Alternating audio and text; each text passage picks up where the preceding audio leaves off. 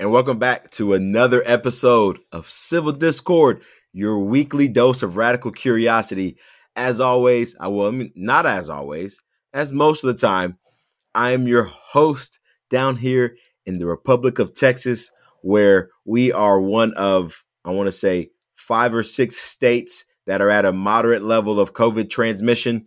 We're not quite on Florida and I don't know where the other state is. I can't remember the other state. We're not quite on their terms as far as transmission rates, but we're doing better than that out there than People's Republic of California, where our supreme overlord of liberty is, Miss Amanda. Amanda, how's it going? It's going all right. We do have, by the way, it's so interesting that we don't hear about Florida when Florida's doing okay, do we? Right. No, never. Yeah. No. Just when they got the bad outbreaker. Right. So Gavin with the good hair, by the way, just want to update everyone because we were really worried last week about him and his good hair. He hadn't been seen.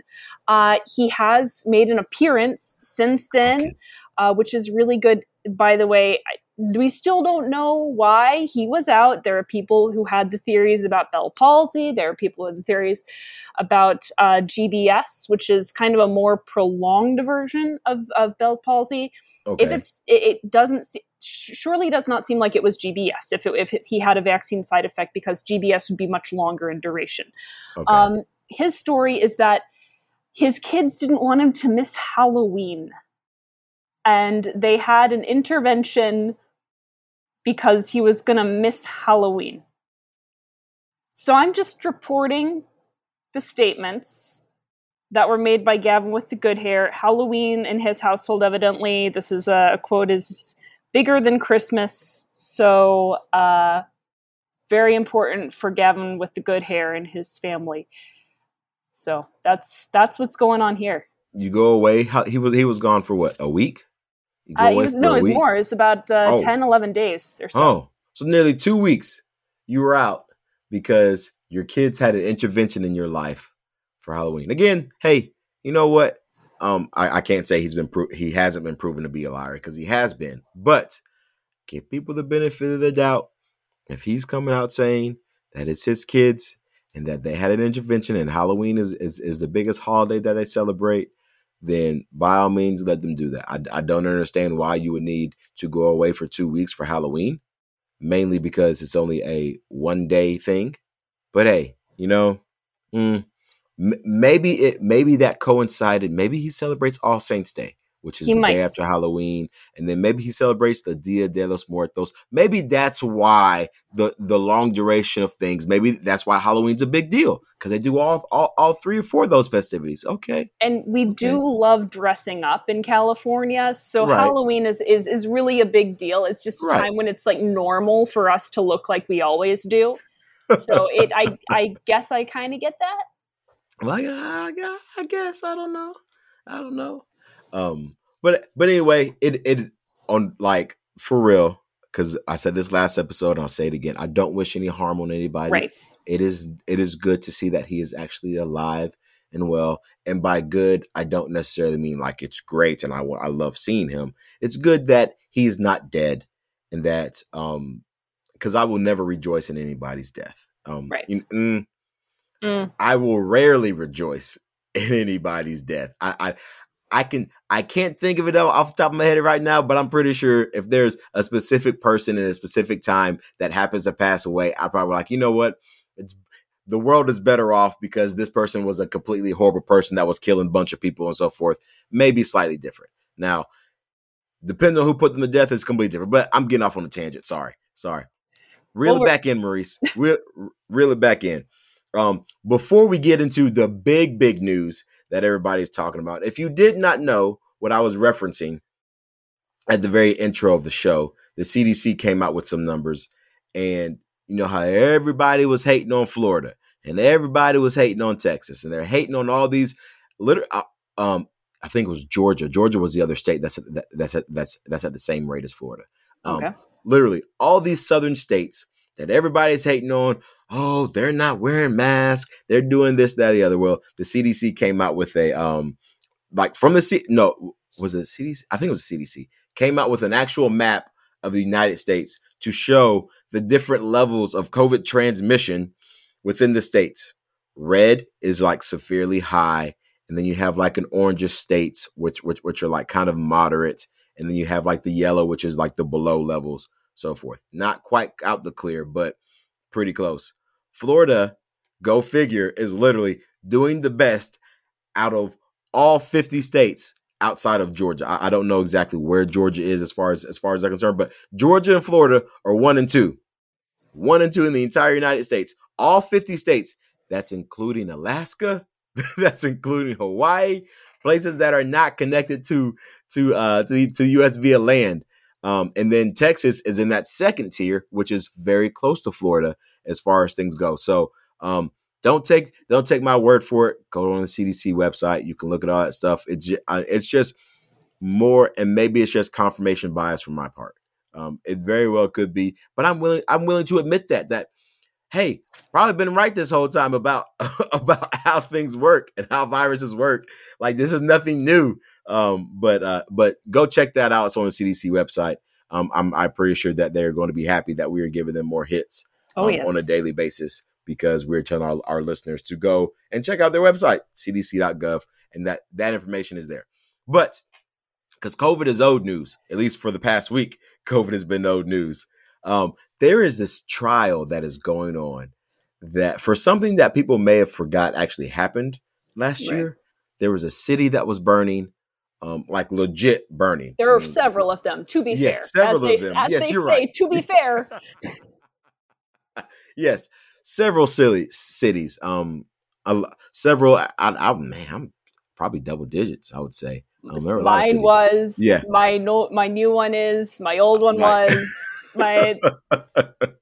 If it was a city, even if it was a small town, because so for me, Kenosha is not a city, and I'm sorry, it's not an insult to Kenosha. I just don't consider it a city. For me, a city is a place that has a large population and very high property taxes.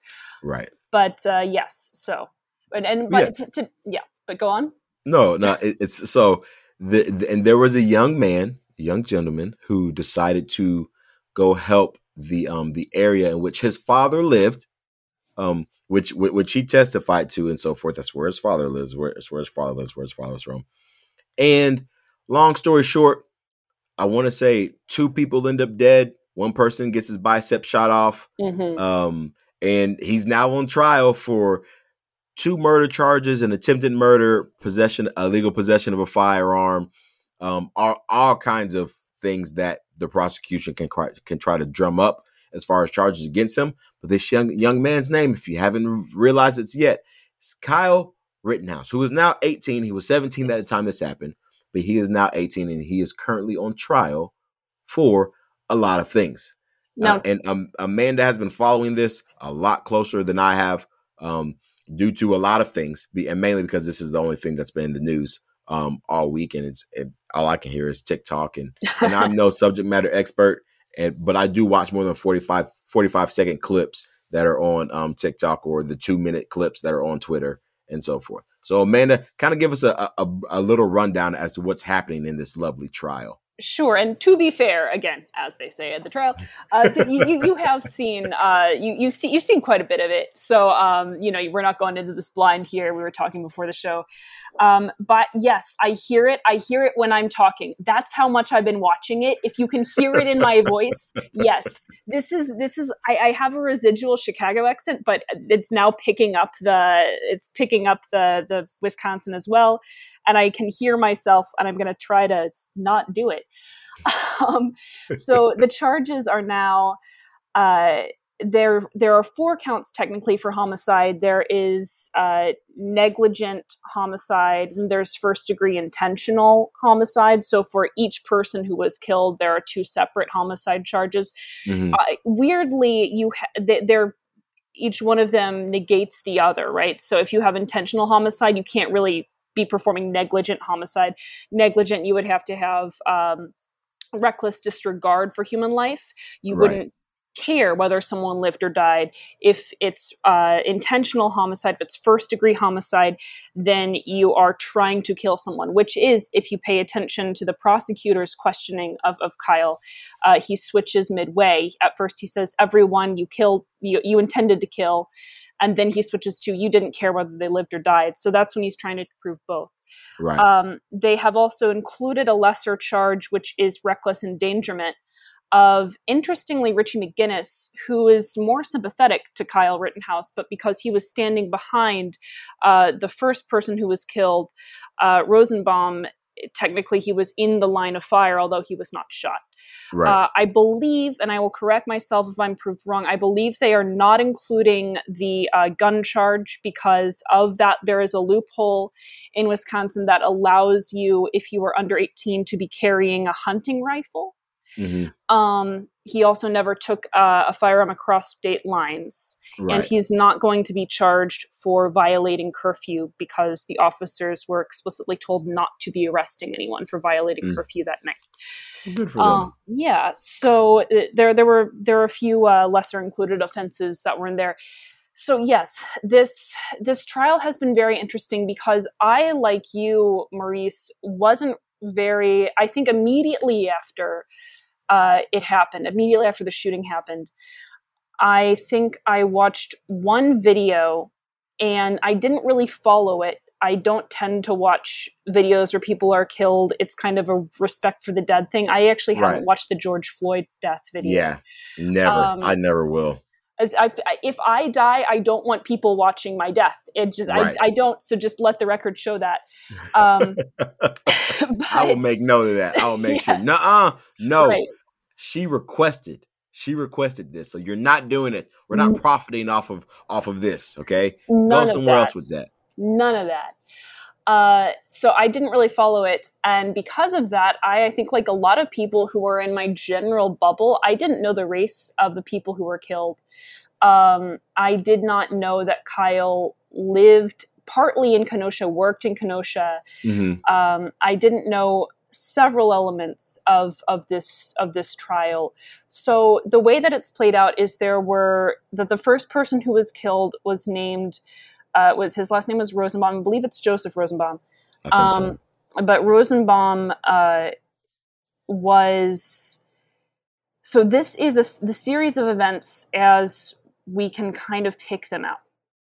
Kyle Rittenhouse is trying to get back to the place where he alleges he was told to help guard, and invited by the business owner. He alleges there's dispute over that. Mm-hmm. He was trying to get back there because he had been putting out fires previously, and then he was called to go put out another fire, and then he was called to put out another fire.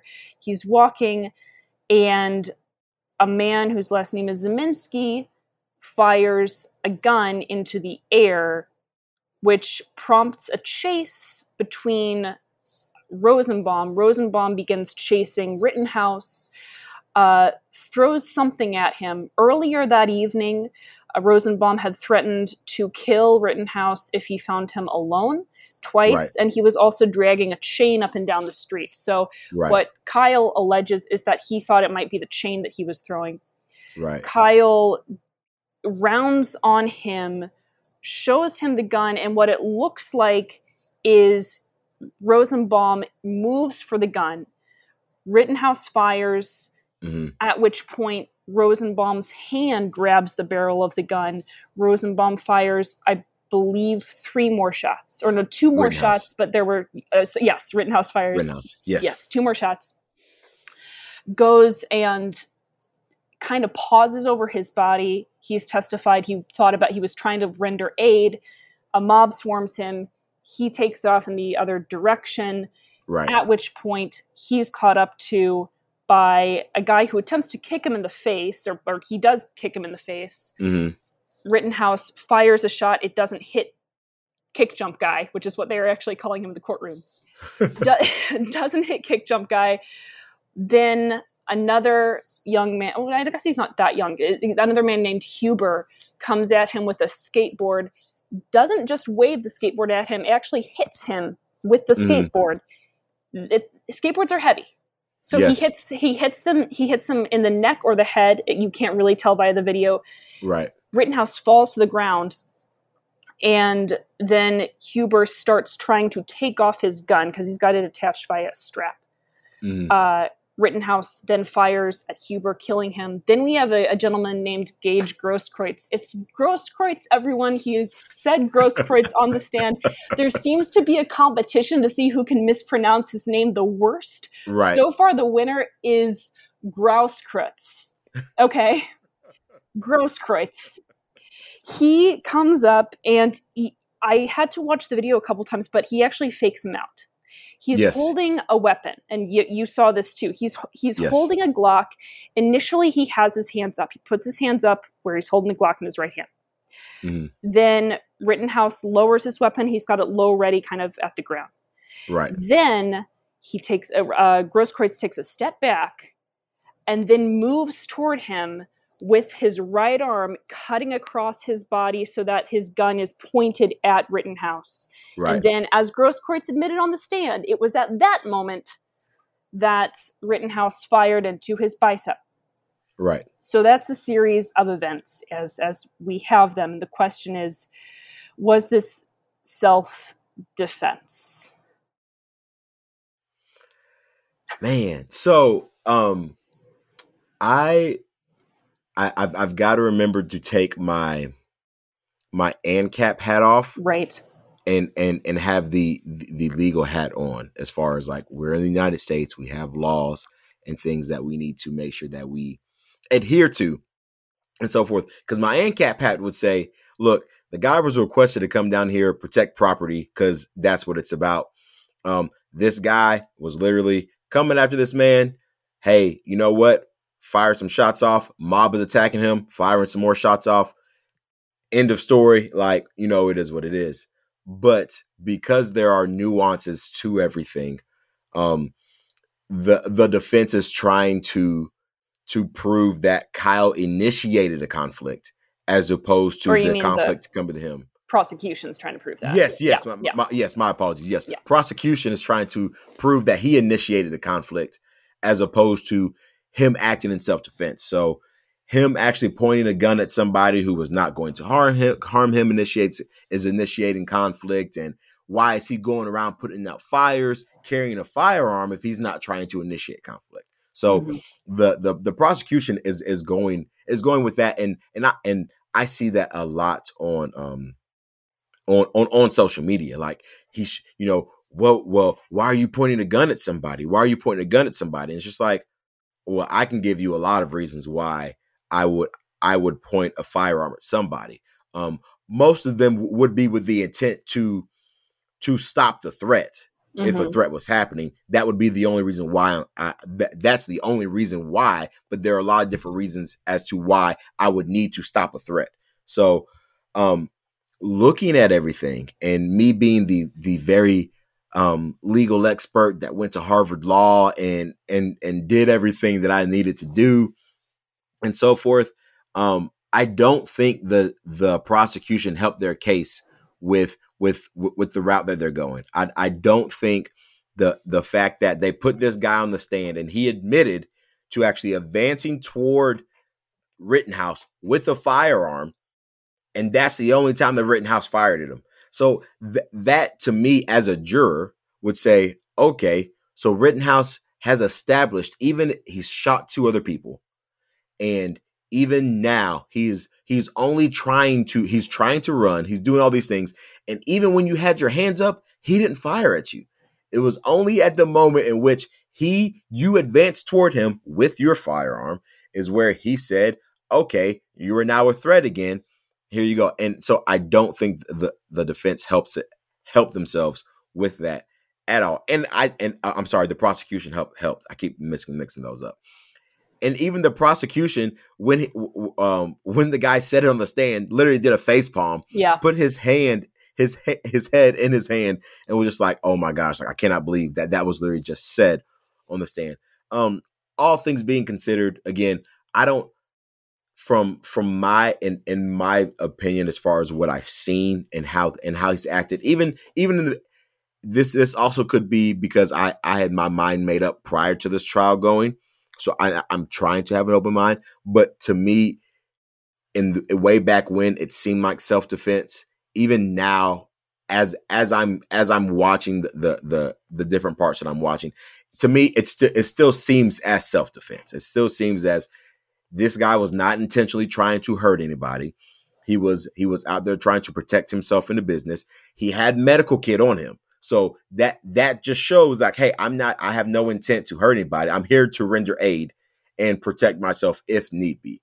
And I believe, I don't know if he's testified to this, but there were other people in that area. Mm-hmm. As far as the communication going, they were literally going from place to place to render aid to other people who needed things. He talked about, going around and putting out fires, and he had talked about helping out the community, in which you would want somebody who, when your city is burning, to help out the community.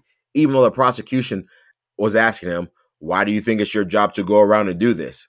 And Kyle had a great response, like, that's my community. Like, when your community is burning, you don't just let it burn. You try to help out. So I think from everything that I've seen, and again, I've only seen bits and pieces. I haven't watched the full extent opening. I haven't watched opening arguments. I haven't watched all of that. But from what I've seen, it still comes across to me as self-defense. Mm. Yeah. So what's interesting is that I didn't have my mind made up before I started watching this. And in fact, if anything, I was probably slightly more tilted to the prosecution because I hadn't been following it. I think I didn't really have an opinion formed because I'd seen so little of the footage, but I think I probably would have articulated my position as, the deaths were maybe self-defense in the moment, but he seems to have gone running toward, he was trying to be a vigilante, because I did not know.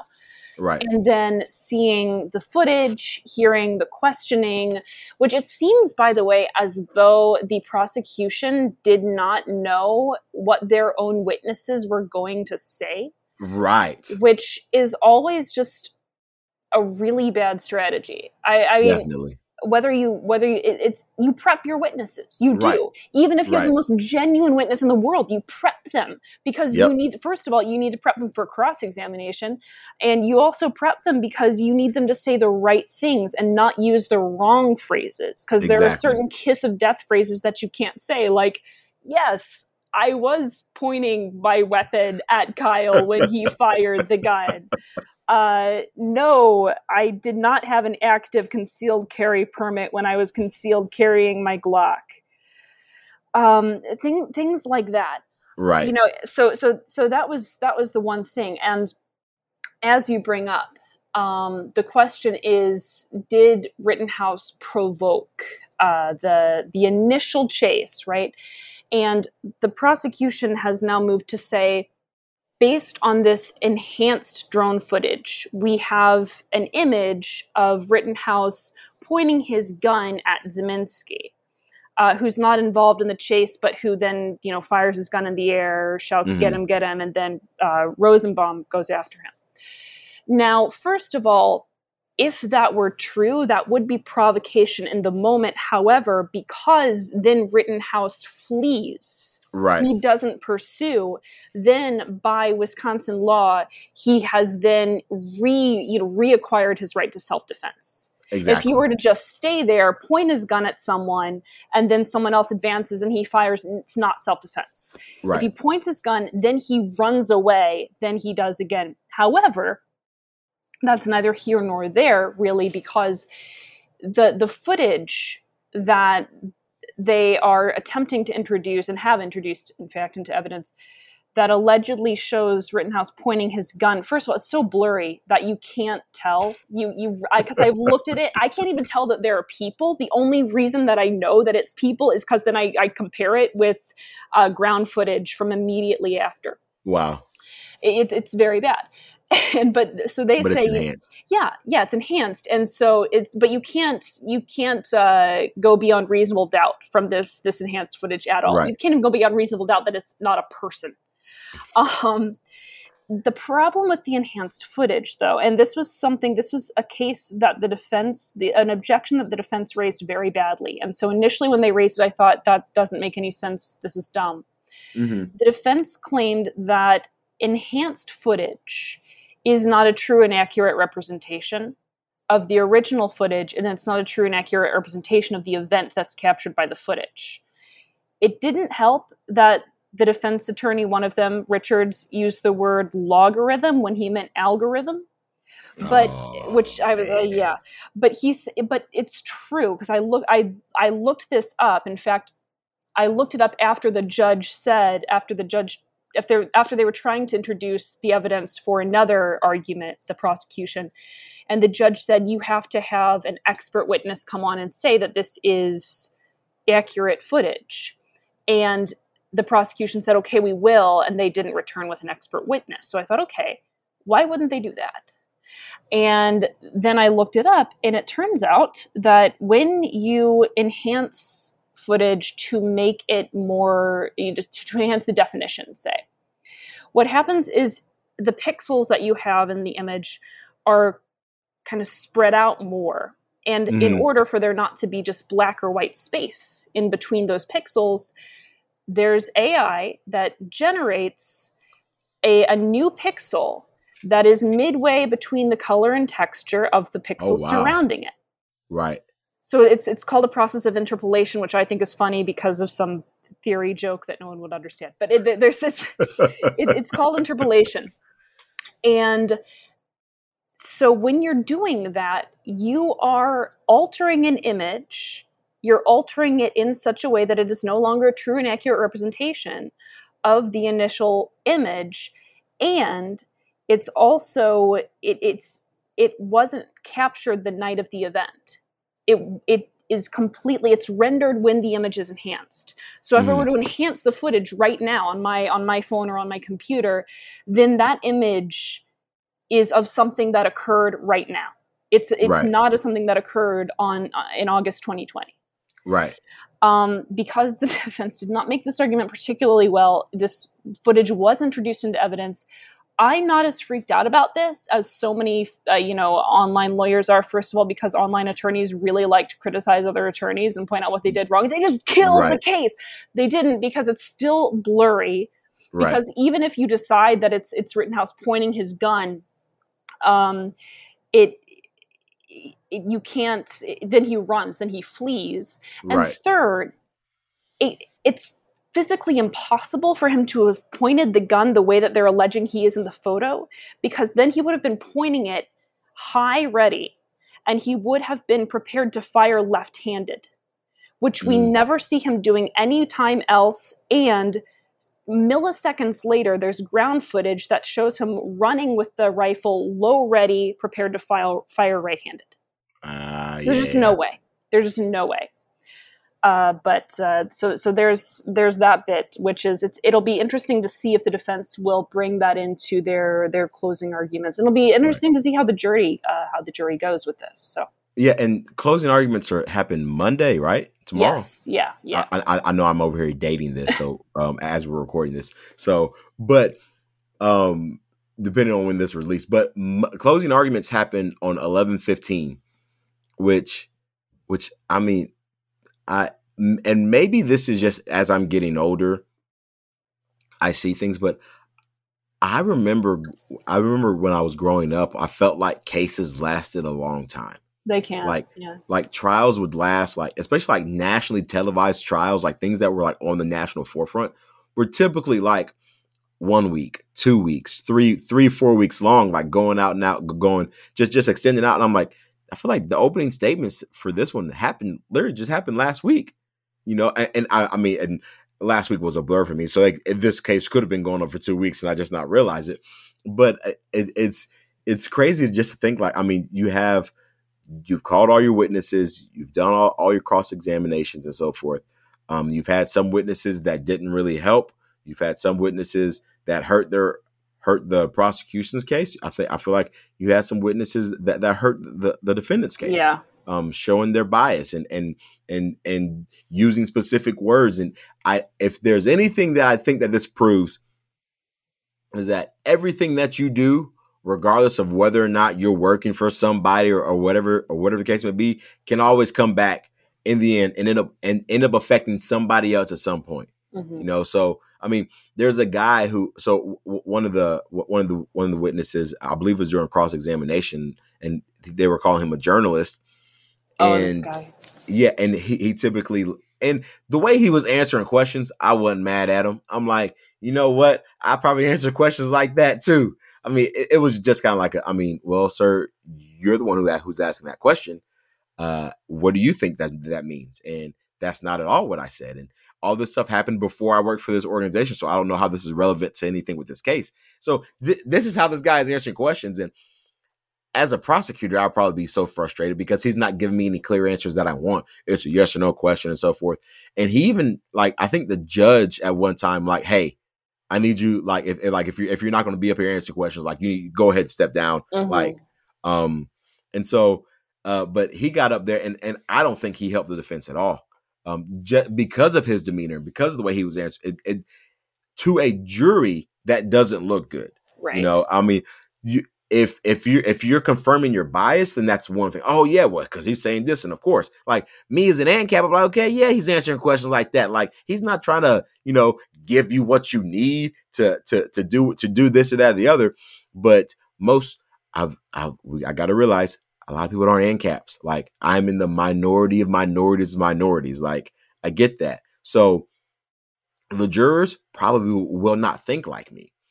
I probably will never be on a jury because of how I think, you know, and which I mean, I don't know how I feel about that, but so when he's answering these questions, like, man, that doesn't help, you know, and so I think when I probably will watch the closing arguments just to kind of see how they wrap this up. Yeah.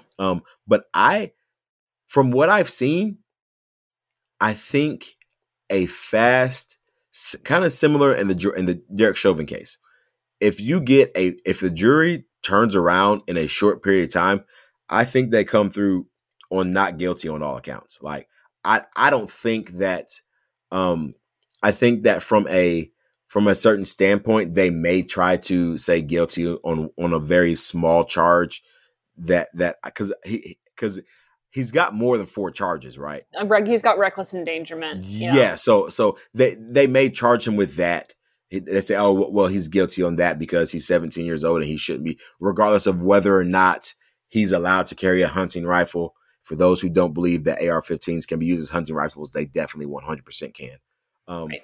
So, which brings me up another point, which it's when the prosecution was cross-examining Kyle and they start talking about hollow points and how a hollow point, it's supposed to get in the body and just explode.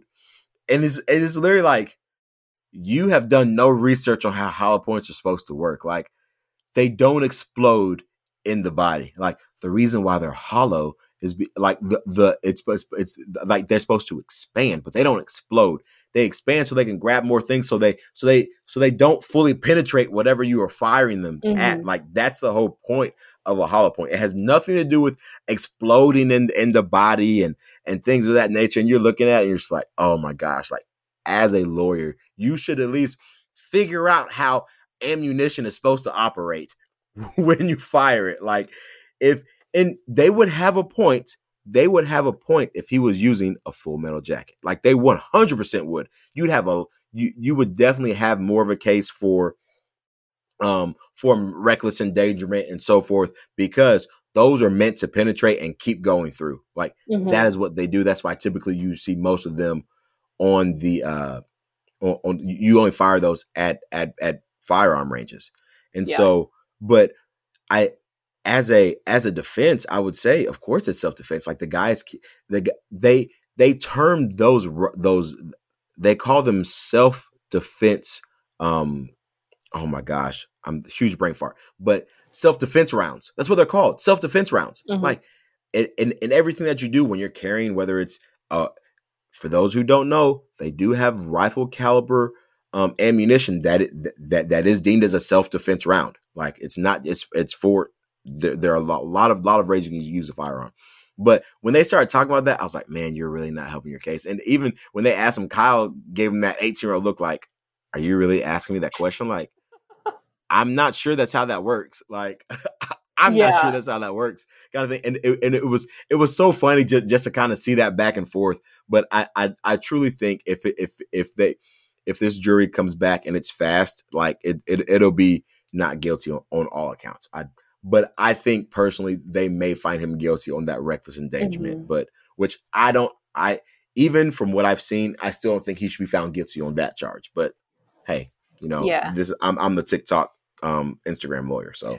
But what I've heard from people who are real life lawyers as well as YouTube lawyers and the like is and these are just predictions that I've heard. I have no clue. What I've heard a lot of people say is they think it's most likely that you get a hung jury, which I think is going to be very difficult for people.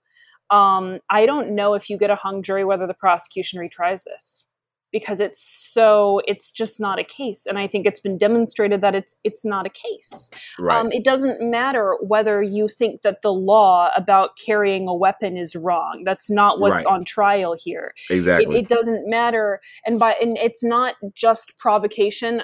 Carrying a weapon in public is not provocation. No, it's not. Because then anyone who open carries, including the many people who were open carrying ARs that night, would all be charged with provocation. Yeah. So yeah, I heard most likely guesses were for hung jury, then compromise verdict, as you said, and then acquittal, and then conviction on higher counts. So that was kind of the ranking that I got, but I don't know. It is funny going back to the prosecution's lack of research on this. You also had some really bizarre line of questioning. First of all, with a Glock versus an AR, that there were questions about, well, you couldn't possibly have been afraid of Gage Grosskreuz's Glock because you had an AR, and an AR is a bigger gun. See, and this is the part where I was very impressed with Kyle Rittenhouse, because it's very difficult not to give the prosecutor attitude. Right. And that would be the moment where you're not sympathetic if you give the prosecutor attitude, no matter how much of a jerk they're being. Glocks are smaller than ARs, therefore they're not a threat. And then this questioning about different types of gunpowder residue that it's stippling, can be can be on the body. Usually, if you're closer to the firearm, you have different types. Right. And what one of the prosecutors was trying to say is he was asking one of the experts, well, wait, but if there's a large puff of smoke from the gun, wouldn't that make the stippling go out farther? That was a real question. And me, because you know much more about firearms than I do, and even I'm standing there like, no. What? That's not how it works. It's and the expert witness sort of sounded like the general who was trying to explain that islands couldn't capsize during that one congressional hearing. It really did. Oh my gosh. This man. So yeah, no, smoke can't make stippling go further, even if there's a lot of smoke. And it was a very, very bizarre line of questioning. I wanted to get into a theory that I have about why this particular case triggers the left so much, because there's actually another case going on. There's the case about the killing of Ahmaud Arbery, which, in disclosure, I haven't followed very well, but that seems very cut and dry in terms of, I feel like there's a much higher likelihood of a guilty verdict there. For sure. Yeah, for many reasons, and I don't have a lot of sympathy for the defendants. I could be very wrong, but I really don't. Could not agree with you anymore. 100%. But so why this case, when it does seem, in fact, very much on the side of the defense, and it seems like what this is really about, and why this makes people upset, is that this is about private property. Yeah. This is a case about the right to defend private property. And if you're on the far left, I'm not talking about Democrats. I mean, if you're on the far, far, far left, the very notion of private property is nails on a chalkboard. And the idea that you would be justified to defend private property is anathema. It's sacrilege. And so the left's war is not with the system. And this answers a lot of it reconciles a lot of incongruities, supposed incongruities that we see with the left being favorable to the state and to the government, where, wait, aren't they supposed to be against the man? Right. No, they're not against government. They're not against the state. They're against private property. Yep. And then we see that because the individual is the locus of private property, Mm-hmm. then being at war with private property, if you're a very, very far leftist, is going to, when you carry that to its conclusion, it's going to mean being at war with individuality. And I see this in academia already. I see this scourge of this atomized individuality, which, yes, atomized individuality is a myth, but that's the idea of the individual as the self-owner. That's not a myth. Right. And this is rearing its head now in the way that the left talks about bodily autonomy. Mm-hmm. So it's interconnected. You have the left that attacks private property, then it attacks self-ownership, then it attacks self-expression, and then it attacks selves. So yes, atomized individualism, that's a myth, but so is totalized collectivism. And that's a myth that requires state violence to enforce. Yes. So that's my theory about why this case is such a trigger. I could not agree with you more on that. Partly because it reminds me of something that happened in right after George Floyd. So there's a guy who owns a shop, and he was sitting in his shop, and he wanted to make sure that his shop didn't get destroyed because everybody was getting destroyed out, and this was in Minneapolis, and people started breaking into his shop. So he started shooting at them, telling them to get out or whatnot. And so he ends up killing somebody. And they actually, because of Minnesota law, you're not allowed to use deadly force to protect any of your property outside of you yourself, which in the state of Texas is completely different. This is my ANCAP hat is back on.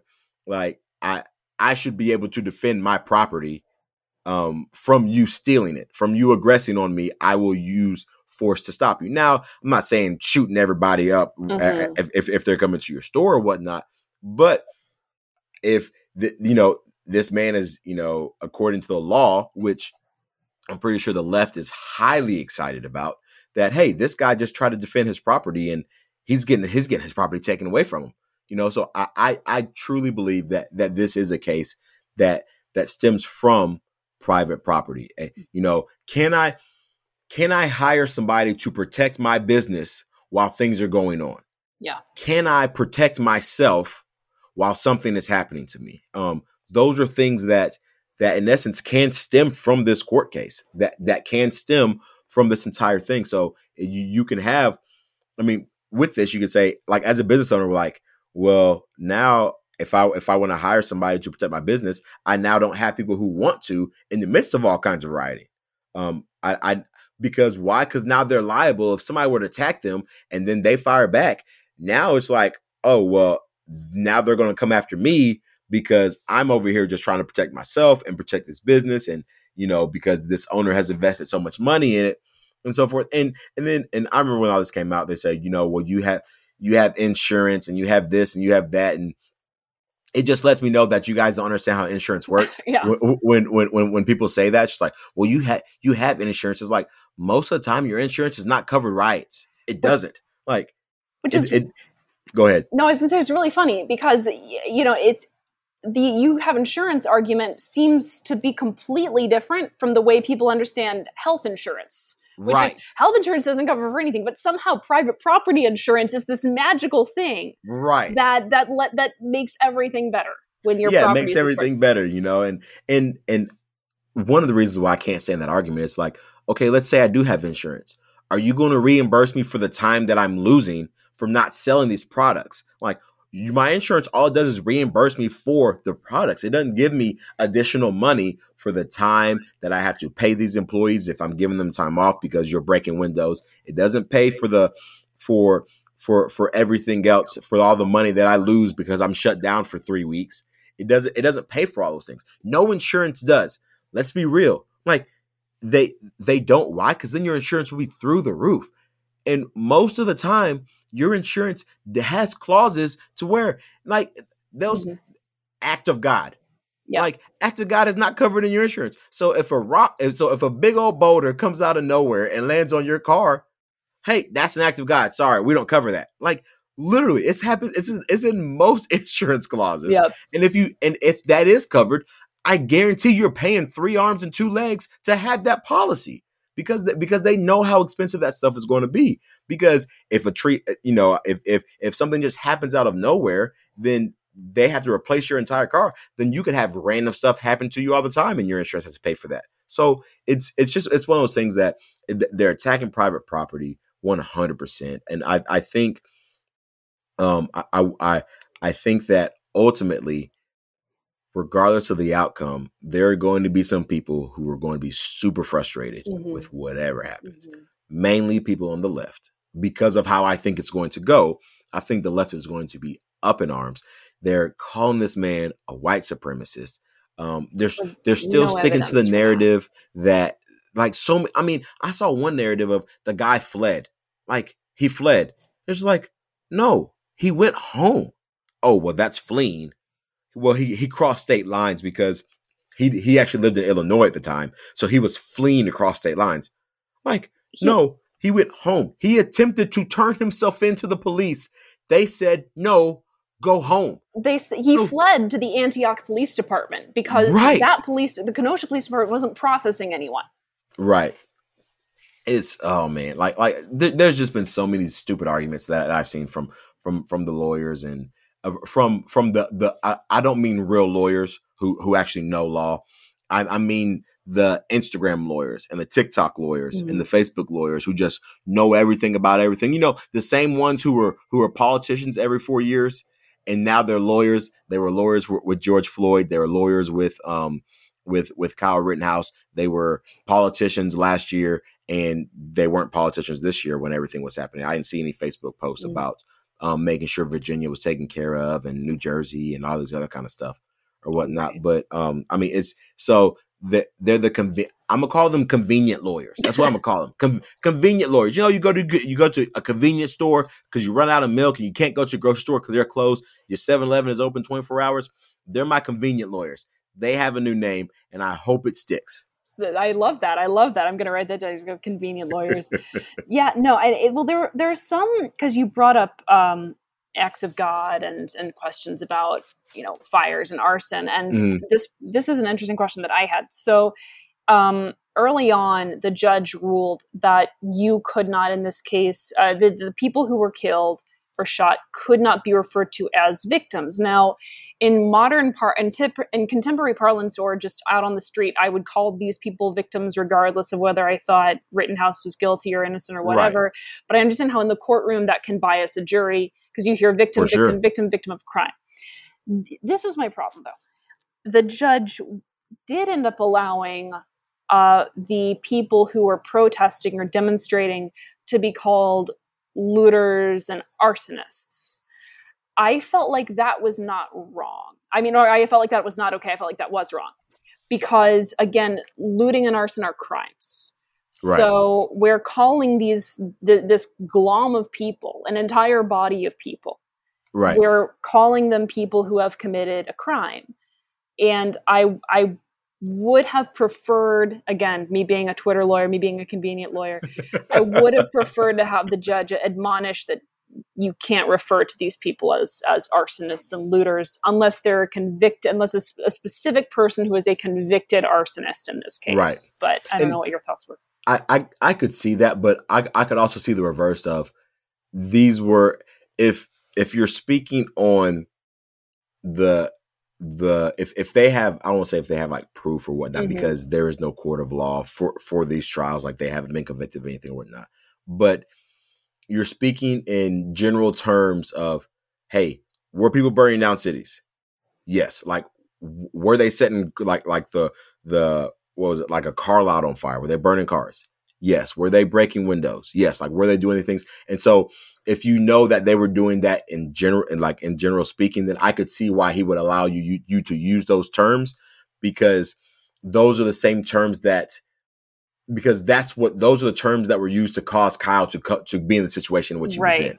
So you would go to like witness' state of mind. Was that at the time I was thinking of them as arsonists? Yes. And that's where I would go. Whereas from the victim standpoint, it's that we are determining whether they're victims or not in this case.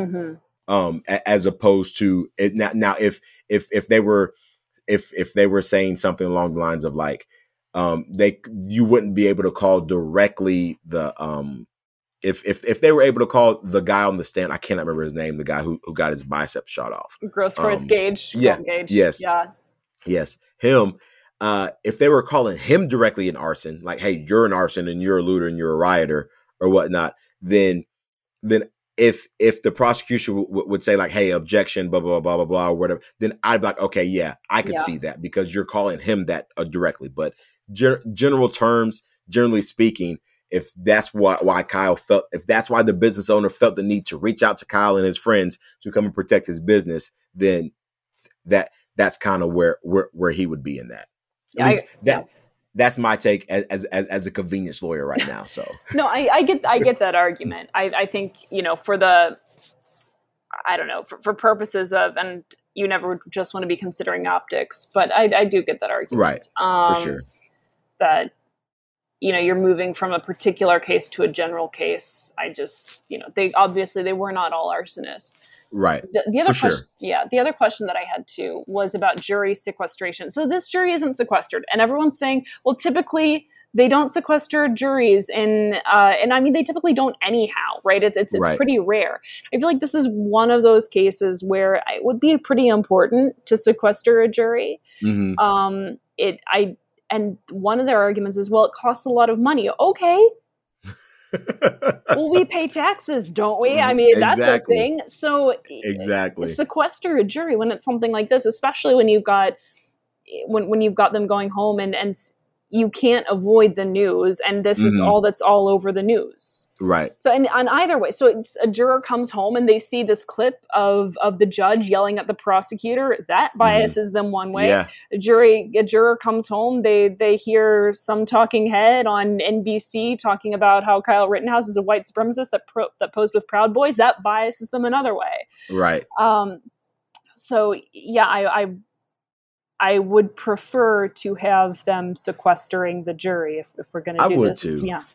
I definitely would too. And I can see arguments against it. It's like there's no point in sequestering the jury, partly because they've been out and about in the real world for the past year or so, hearing whatever media outlet that they normally listen to anyway. So if they I'm gonna be honest. If you probably watch MSNBC, then you probably already think Kyle Rittenhouse is a white supremacist. Like, you probably already think that. If you watch Fox News regularly and you're a fan of Fox News, you probably will say Kyle Rittenhouse is a hero because he killed some pedophiles. Like that is what you would think. And so only playing devil's advocate, even though I 100% believe that they should be sequestered, because you do have the videos of the judge, yelling at the prosecution, saying this, that, or the other, or whatnot, which they wouldn't normally see. Yeah. But I think in today's society, in today's day and age, like it's very hard for people to cut them off from society in that sense of, hey, no television, no phones, anything like that, and it's, I guarantee you could have somebody hollering like abuse, that's mental abuse, right? Put these people in prisons or whatnot. Now, I am not saying that is the case at all. Mm-hmm. Hear what don't think that I'm implying that these people need to be suffering and so forth, like because these people will say, hey, I'm suffering because I don't have my phone on me. Like, no. But I could see somebody in some way, shape, or form saying this is abuse because I don't have my phone, and that's my means of communication, my means of relaxing. That's how I read. That's how I do whatever, and all this. Some excuse for them to not to be sequestered. And so that they're saying it's going to cost them too much money. I think that, and it'll be less of a headache for them. They'll be like, all right, whatever. And if it's a mistrial, I think the prosecution just doesn't care because they're like, well, we did what we thought we were supposed to do because the only reason why they're bringing charges is because of public outcry. That was the only reason why. Because at first it wasn't an immediate like, hey, we're pressing charges. It was like we're kind of going to wait. We're kind of going to wait. We'll see. And then finally it was like, okay, I guess we'll press charges kind of thing. So you almost feel bad for this prosecutor, almost. Almost. But, even though he comes across as a jerk, right? Because he just got handed this case. I mean, no one said he didn't choose to take this case, and so it was like, here, good luck. Maybe put together some suit, tie, handkerchief combos. Which, okay, this is my unpopular opinion. I don't mind the tie, handkerchief, Apple Watch band coordination, pin coordination. I don't mind that at all. That's something that I would do. Yeah, it's honestly is more like a defense attorney thing. You don't see prosecutors doing it typically. Exactly. But, so I don't know. I feel like if there is a conviction, there are certainly grounds for a mistrial. On account of, first of all, the judge saying directly to the prosecutor, "I don't believe you're acting in good faith. When you say you're acting in good faith, I don't believe you." And that's textbook. That's like written in. If bad faith from the prosecution would be grounds for mistrial. Right. So it'll be interesting if it's a hung jury. I'm kind of holding my breath because if it's a hung jury, nobody feels like they've seen justice. I don't think that right-wing commentators are entirely innocent on this either. I think that there's been some drumming up. They want justice for Kyle, which for them means acquitted on all counts. And if that doesn't happen, I worry that you would actually see some right-wing backlash, which is then that's met with further left-wing backlash. And so I don't think that there's been some irresponsibility, certainly from the right wing as well. Definitely. So, guys, whatever you need to do, if you're going to comment on this trial, please make sure that you do not become a convenience lawyer and you only listen to 45-second stints of the trial. That doesn't mean that just because you've listened to this entire episode that you're now an expert on the case, because, again, like I said, I haven't even watched the whole thing. There have been parts that I've missed, and so forth. But you always want to make sure that you are doing your due diligence in researching these things, so you don't come out looking stupid like everybody who was saying OJ was innocent. But he's innocent in criminal court, Maurice. In criminal court, he is. Hear otherwise. Hey, in criminal court, he is. But hey, he's bold enough to write a book to say, if I'd have done it. If I did it. Oh man. So, but guys, thank you so much for listening. Thank you for listening to another episode. If you made it this far, that means you rock with us a little bit and we appreciate you. We really do. Please share this episode with somebody who you feel needs to hear it. There are, I assure you, we come from different angles than most people who you guys listen to. Probably because we're libertarians. I'm an ANCAP. And so I'm crazy like that, which is perfectly fine. I'm crazy like that, but, share it with somebody who you feel like needs to hear this. Follow us on all the forms of social media in which we were on. It's Instagram, Twitter, both of us personal and the Civil Discord, podcast as well too. Please leave us a 5-star rating and review on Apple Podcast. I got it right this time because I butchered it the whole ending last time. Please leave us a 5-star rating and review. Let us know how we're doing. Please give us some feedback in those comments while giving us 5 stars, of course. Follow us on Spotify or wherever you catch your podcast. Please do all that. If you do all that, we will be back again with another episode of Civil Discord. Until next time, y'all be easy. Stay fierce.